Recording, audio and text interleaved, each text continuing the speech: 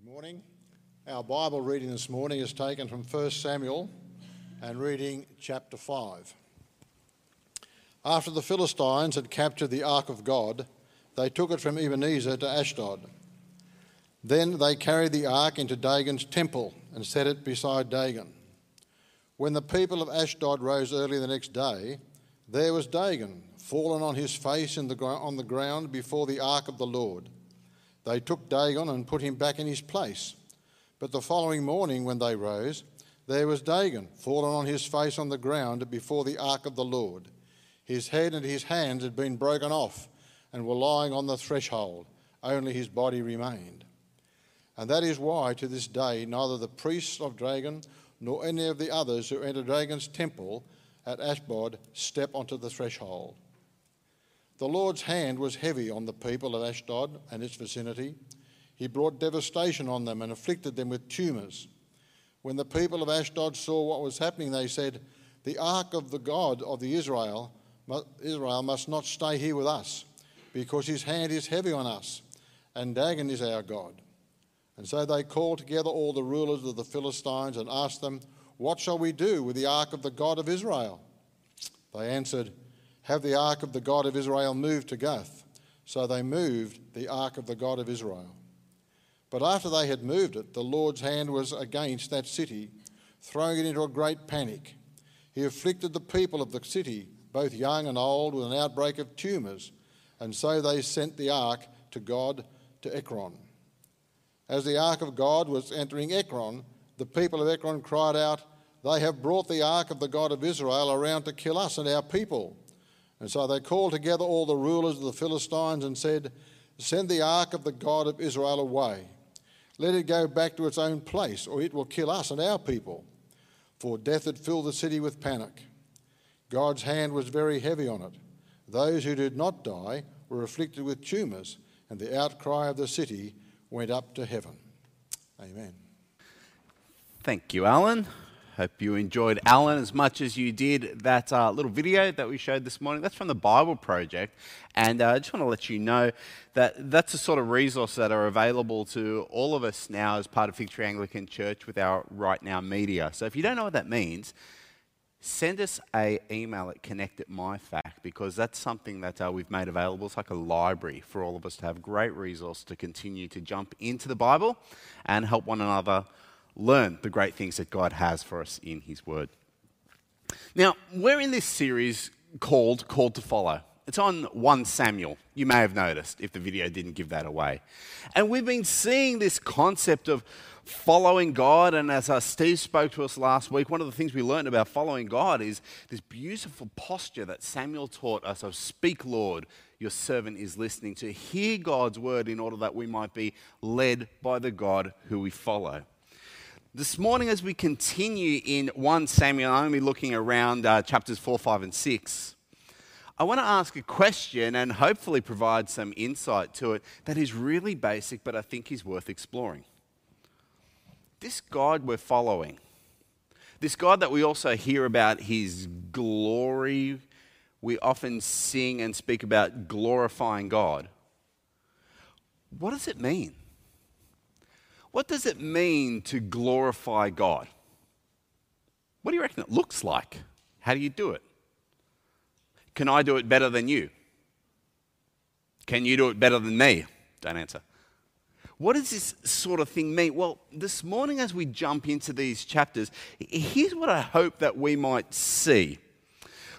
I think what I've learned from chapters 4, 5, and 6 is that we glorify God when we seek his leading, when we are humbled before him, and we acknowledge that there is no other way, for his glory covers the whole earth. To try and show you what I believe I've seen in God's word, I want to take you to 3 episodes involving the Ark of the Covenant of the Lord. Now, what is the Ark of the Covenant of the Lord? Well, it started its days as a box. It's a timber box that's covered in gold. And let me be really clear, it's not God. It's not God. But what God, who dwells in heaven, said to his people, because the beautiful thing about God, who is infinite and eternal, He does something that we sort of insult each other by saying this, but this is wonderful when God does it. He condescends. That is, he comes down. Like those of you who are parents, when you speak to your children, you get down on a knee and you might speak to them in language that is simpler than the language that you might speak to your peers in. As we are not eternal, as we are not divine, God also comes down and he speaks to us. And so one of the wonderful things that God did for his people, God who is eternal and dwells in heaven, he said, build this box, cover it in gold, it's going to be precious. Atop the box is going to be 2 cherubim, angels, wings outstretched.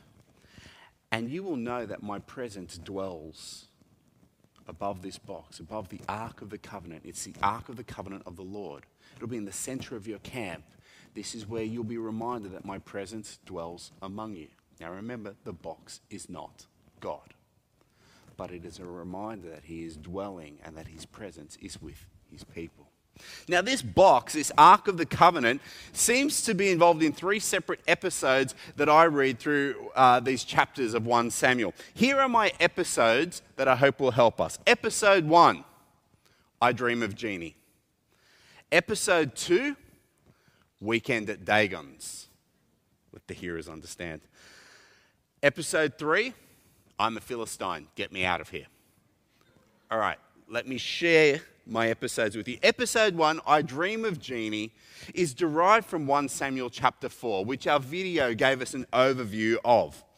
Israel getting a fight with the Philistines. Who are the Philistines? Well, Israel have been brought into this land of Canaan, and God has instructed them to subdue the land, to take over the land. Well, living in the land are Canaanites, and one of the tribes of the Canaanites are the Philistines. And you will see throughout 1 Samuel, there's going to be argy-bargy between God's people Israel and the Philistines. Well, a war breaks out, and they fight with the Philistines, and they lose. God's people Israel fight with the Philistines and they lose. They get their butts kicked. Now, they ask a good question. Why did we lose? Here's how they ask the question. It's right there in 1 Samuel chapter 4, verse 3 on the screen for you. When the soldiers returned to camp, the elders of Israel asked, why did the Lord bring defeat on us today before the Philistines? It's a good question that they asked. Do you note how they asked the question? Just like Hannah, who we met a few weeks ago, who the text said twice, the Lord closed her womb. The Israelite soldiers acknowledge, the elders acknowledge the power of God. Why did the Lord bring defeat on us today before the Philistines? And I say, how come the Philistines are so much tougher than us? They, who also understand Hannah's prayer about God's power, say, why did the Lord bring defeat on us today? And it's almost like, and the Philistines happened to turn up. Why did the Lord do this? See, there's something that they are very clear about, these people of Israel. And to their credit, they are very clear on God's power. They are very clear that God opens and closes wombs, that God wins and causes wars to be lost. So they go on. God did this. What do they say next? Let us bring the ark of the Lord's covenant from Shiloh so that he may go with us, because he's powerful, right? And save us from the hand of our enemies. Whilst they're very clear on the power of God, I'm going to show you right now that there's something that they're very unclear on. They're unclear on the glory of God. You see, prior to all of this, in a previous episode, but not a unique episode in the life of the Ark of the Covenant, in Joshua 3:11, we read, and it's on the screen for you now, see, the Ark of the Covenant of the Lord of all the earth will go into the Jordan ahead of you. This is said to the people of Israel. When they're taking this land that they're now fighting over, it's the ark that leads them in. Here is what I'm trying to say to you. The big problem is Israel picked a fight. They lost the fight. They wanted God's power. So Israel brought out the ark. The trouble is, it's the ark that's meant to bring out Israel. Do you see the difference? Israel said, we need power, bring out the ark. They knew God is powerful, and the ark, the symbol of his presence, bring it out. They forgot God's glory. It's not you that trots out God, Israel. It's God who trots out you. You don't lead the Lord. The Lord leads you. Why do I call this I Dream of Genie? Because the Lord Almighty, and in 1 Samuel chapter 4, this Ark of the Covenant is described as the Ark of the Covenant of the Lord Almighty. The Lord Almighty is reduced to the genie in the gold box. Israel brought out the ark, but it's always been God's plan that the ark would bring out Israel. And the Lord Almighty is reduced to the genie in the gold box. And the story continues with defeat. They lost badly the first time. As they go back to fight with the Philistines, they lose monumentally badly with many, many, many tens of thousands of lives lost. The ark itself is captured by the Philistines. You might remember Hophni and Phinehas, the two evil priests, the sons of Eli. They're killed in the battle. And when a runner comes back to report all of this, Eli, the priest that we met, the pseudo-leader of Israel, falls off his chair. He's an old, heavy man, breaks his neck and dies. The tragedy's not over because one of Eli's sons, Phinehas, his wife, is with child. She goes into what seems perhaps an early labor, but the stress induces her labor. Her labor pains tragically get the better of her, and she dies giving birth to a child, but not before naming the child Ichabod, which means the glory has departed from Israel, or where is the glory? The thing is, this woman may have spoken better than she knows. I suspect when she named the boy Ichabod, she was thinking, well, look, the ark is captured, so there goes God's power. My husband's dead, his brother's dead, their dad's dead, the priesthood's dead. It's all over. It's all over. The glory has departed. I think she speaks better than she knows. I think she speaks somewhat prophetically. That is, she makes a declaration over the state of Israel's spiritual welfare where she describes that that's exactly what's happened. Israel has had a fine concept of the power of God, but the concept that God is glorious, that the ark brings out Israel rather than Israel brings out the ark, that's departed. God's people have no longer observed that God is glorious, that God leads, that God reigns, that God is the Lord Almighty, for they have reduced the Lord Almighty to the genie in the gold box. And when your God is a genie in a box, or wherever else you contain him, his glory has departed.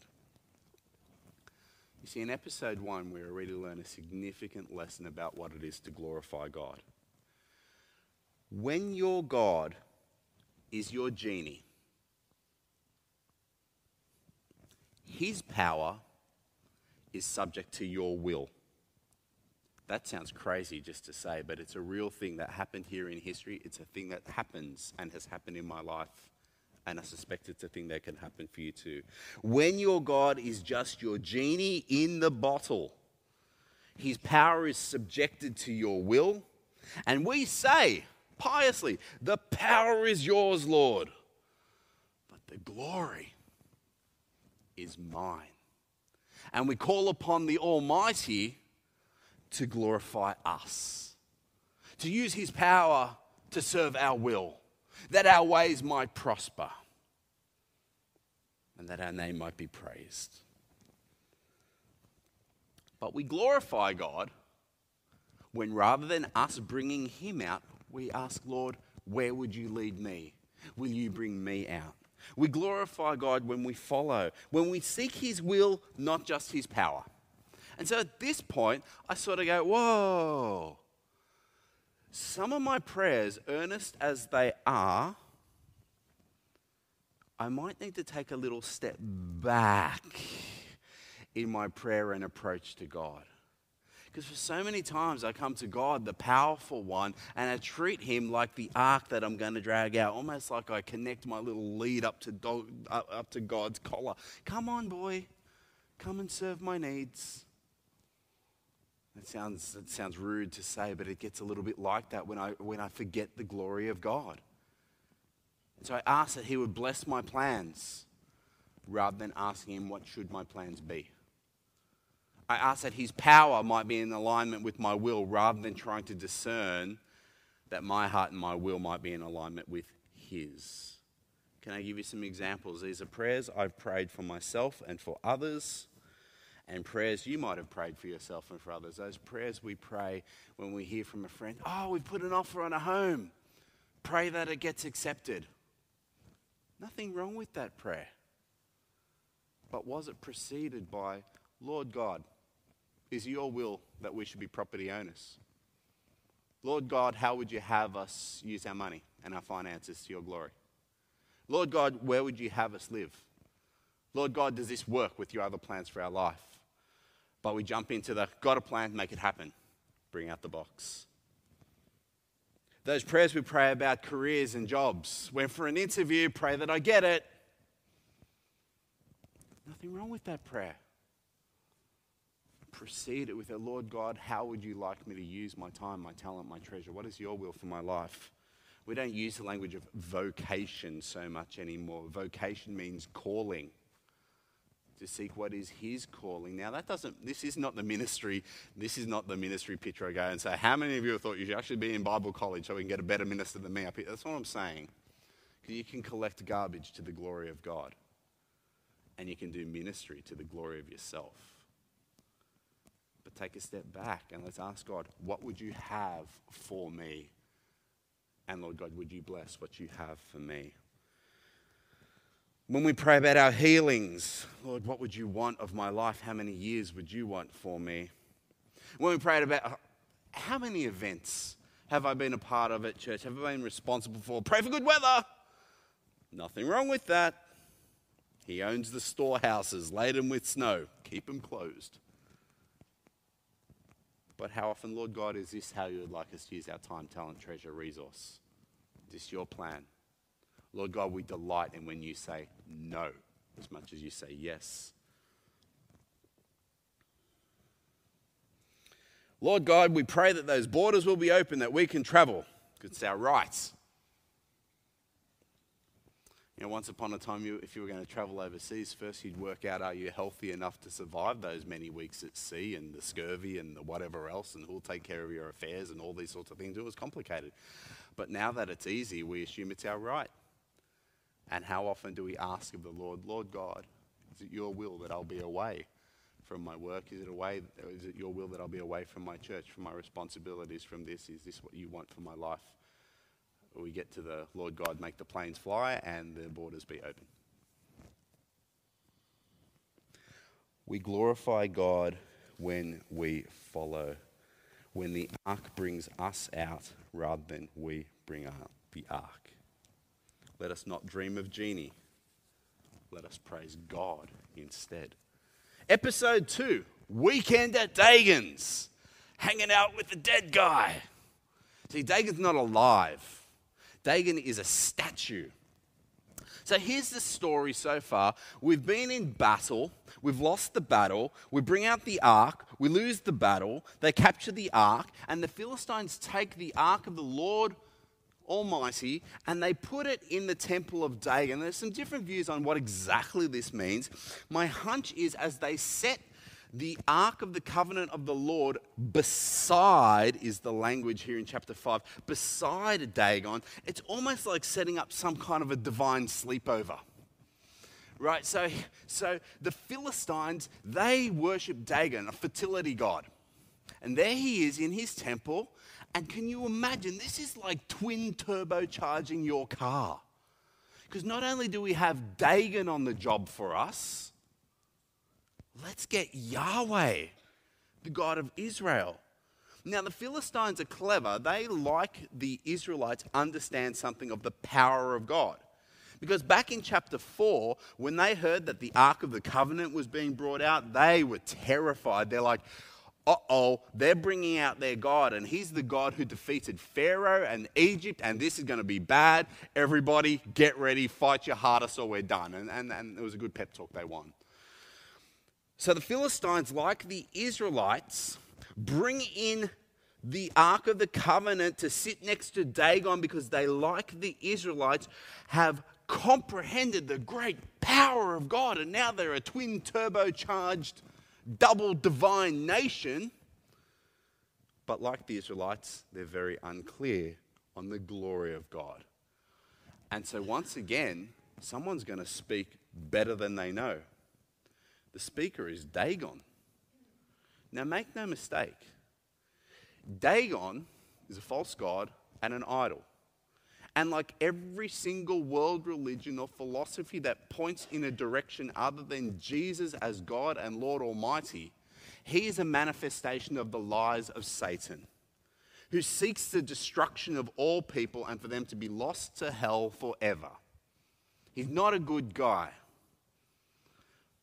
but he's going to speak better than he knows, despite being a dumb, without speech statue. So there's the Ark of the Covenant, set up for a divine sleepover with Dagon. Next morning, chapter 5, verse 3, you'll see it on the screen. When the people of Ashdod rose early the next morning, there was Dagon, face down. He's face down.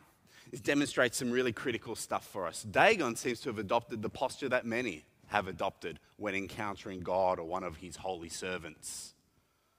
Face down before him. Dagon can't stand in the presence of God. The amazing thing here is Dagon really gets reduced to what he is. Because do you see what happens? Not only is he face down, but the people will now come in, oh, poor little Dagon, and they're going to pick him back up. They demonstrate something about Dagon exactly of what his nature is. He is a creation of a creature. He is not powerful to stand up. He is not powerful to do anything. He is of the made order. He's not even a creature. He's a creation of a creature. And so they stand him back up. And Dagon here, in his first fall, demonstrates that he cannot stand next to the power of Yahweh. So they pop him back up. Everyone goes to sleep. Let's hope the sleepover goes better. Next morning, boom, Dagon is down again and the poor bloke's gone to pieces. Boom. Thank you very much. That's all from me. Head's fallen off. Hands have fallen off. Their idol is ruined. And here is a beautiful statement about the glory of God. The power and the glory of God are revealed just so wonderfully by what happens with Dagon. Speaks better than he knows. Dagon falls apart, ruined and undone and broken. The idol collapses. This is not the first or the last time that the glory of God would have significant effect on another. Some years later, a great guy, prophet of God, Isaiah, in chapter 6, was given a vision of what? The glory of God in his temple. And Isaiah, in chapter 6, verse 5, and I apologize for not having it here for you, he exclaims, he doesn't exclaim, awesome, I saw God. His exclamation is, woe to me, I am ruined. Some of the older English translations use the language of, woe to me, I am undone. The glory of seeing God, for me, a man of impurity and impurity, it's like melted the glue that holds me together, and I crumble, I melt, I'm undone. In the presence of the Creator, me as creation, I crumble. In the presence of his white-hot glory, every imperfection, every mistake, every problem with me is laid bare, and here I am, unable to hold my own structural integrity. I fall apart before you. You is what Isaiah is exclaiming, is what Dagon is experiencing, is what Moses was warned of. Exodus 33, 19 to 23, Moses, who has been serving the Lord and getting to know the Lord, says, Lord, show me your glory. And God has a very serious warning for Moses. He says, no one can look at my face and live. There is a white-hot glory about me that will melt you, that will bring you undone. Now, I'm a God who does want to reveal myself. So what God says to Moses is, I'm going to put you in a cave. I'll cover you over. I'll pass by. I'll even say my name, which is glorious. And you'll see the back of me, and that's going to blow your mind. Anything more would bring death. Weekend at Dagon's, this second episode teaches us something that we have to understand about God's glory. God's glory is not safe. God's glory is not a warm bath. God's glory is a white-hot sun. God's glory is not safe. It shows alleged gods to be mere statues, whether they are the ancient gods created by Philistines or the things that we prop up in our lives today that will give us hope, strength, courage, whatever. God's white-hot glory shows alleged gods to be just mere idols. Shows great people for the impurities that we all bear. And exposure to God's glory without cover brings death.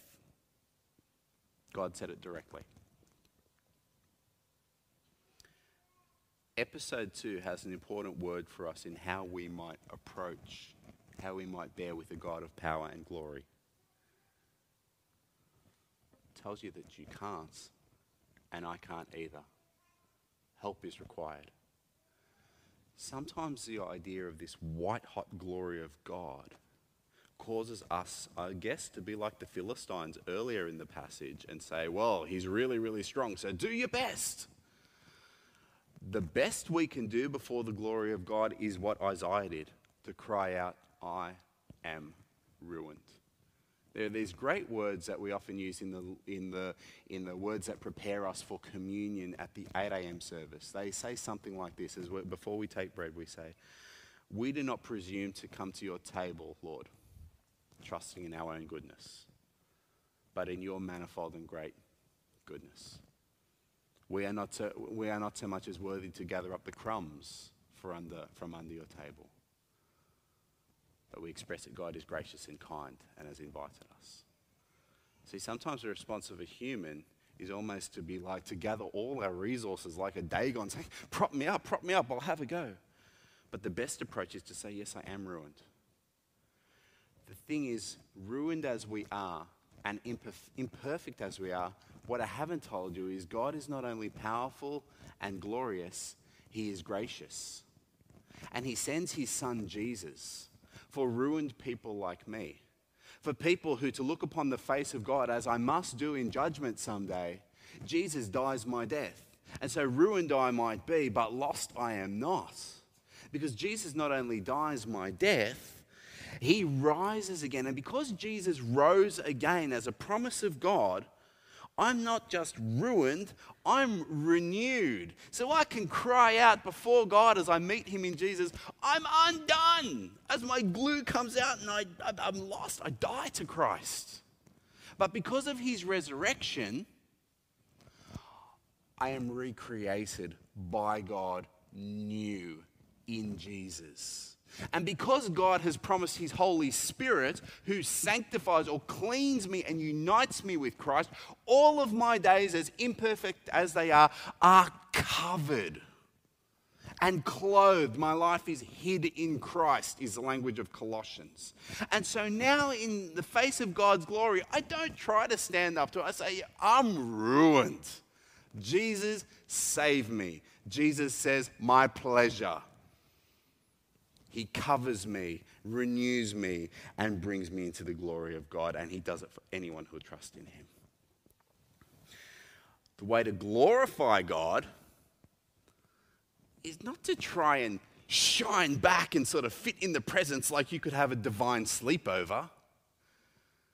The way to glorify God is to humbly receive Christ and to be renewed, to be a disciple, to be a follower of him. Last episode, I'm a Philistine, get me out of here. Perhaps this can be summed up in one verse, because what actually happens is after Dagon has a rough night or two rough nights with the Ark of the Covenant, the people come up with a strategy. I think they're starting to get it, folks. I think the Philistines right now have a stronger theology than the Israelites do, because they've now understood the power of God, and they're getting a hint on the glory of God. And they're like, Dagon can't deal with him. We can't deal with him. Every town we take him to gets tumors and problems and issues and all these sorts of things. So they say, so they called together all the rulers of the Philistines and said, send the ark of the God of Israel away. They've understood the power of God. They've understood the glory of God. Here's what they haven't understood: the magnitude of the glory of God. They think that just perhaps the glory of God might be a localized thing. So if we can just put a little bit of distance between us and that covenant box thing, we might be safe. Stay away. History and the pages of 1 and 2 Samuel recall that it's a strategy that does not work. They try to distance themselves from God, but God's hand will continue to be hard pressed against the Philistines. They are under his wrath. What the Philistines have understood is he is powerful, he is glorious. What they haven't understood is that God's glory is not localized. God's glory covers the earth. There is no place to go where his glory is not. If I go to the depths, you are there. If I go to the mountaintops, you are there. There is no space to be where we don't have to, at some time, encounter God. The Philistine strategy didn't work for them, and for centuries it hasn't worked for many others. So often we think, gee, God, his power and his glory and all that stuff. Gee. Have you not heard the phrase, I would never step into a church, the roof would cave in? Somehow thinking the glory of God is localized to these odd-shaped buildings. But the glory of God covers the whole earth. And the truth is, at some time, everyone must encounter God in his power and his glory. It is not localized. And the truth is, even if you have met God in his power and his glory, every part of our being, he calls for us to surrender to him.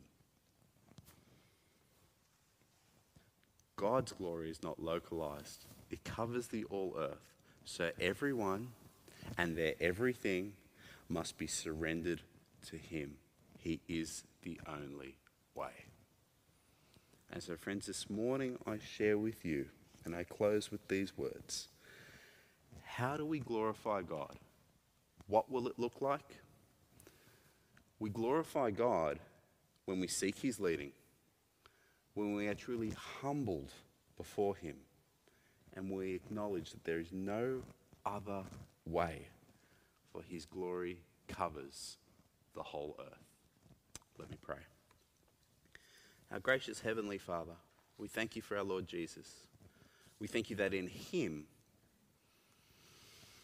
you have revealed your power, you have revealed your glory, you have revealed your love, you have revealed your very self. And so, Father God, as we learn these lessons of who you are and how you have dealt with your people, I pray that all of us who hear these words might surrender ourselves before Jesus, truthfully declaring, I am ruined. I cannot stand. Rescue me, Jesus. Lord God, we pray that Jesus would be our Lord, that he would lead us out rather than us want to lead him out. We pray that he might be our only hope of renewal, for we are ruined.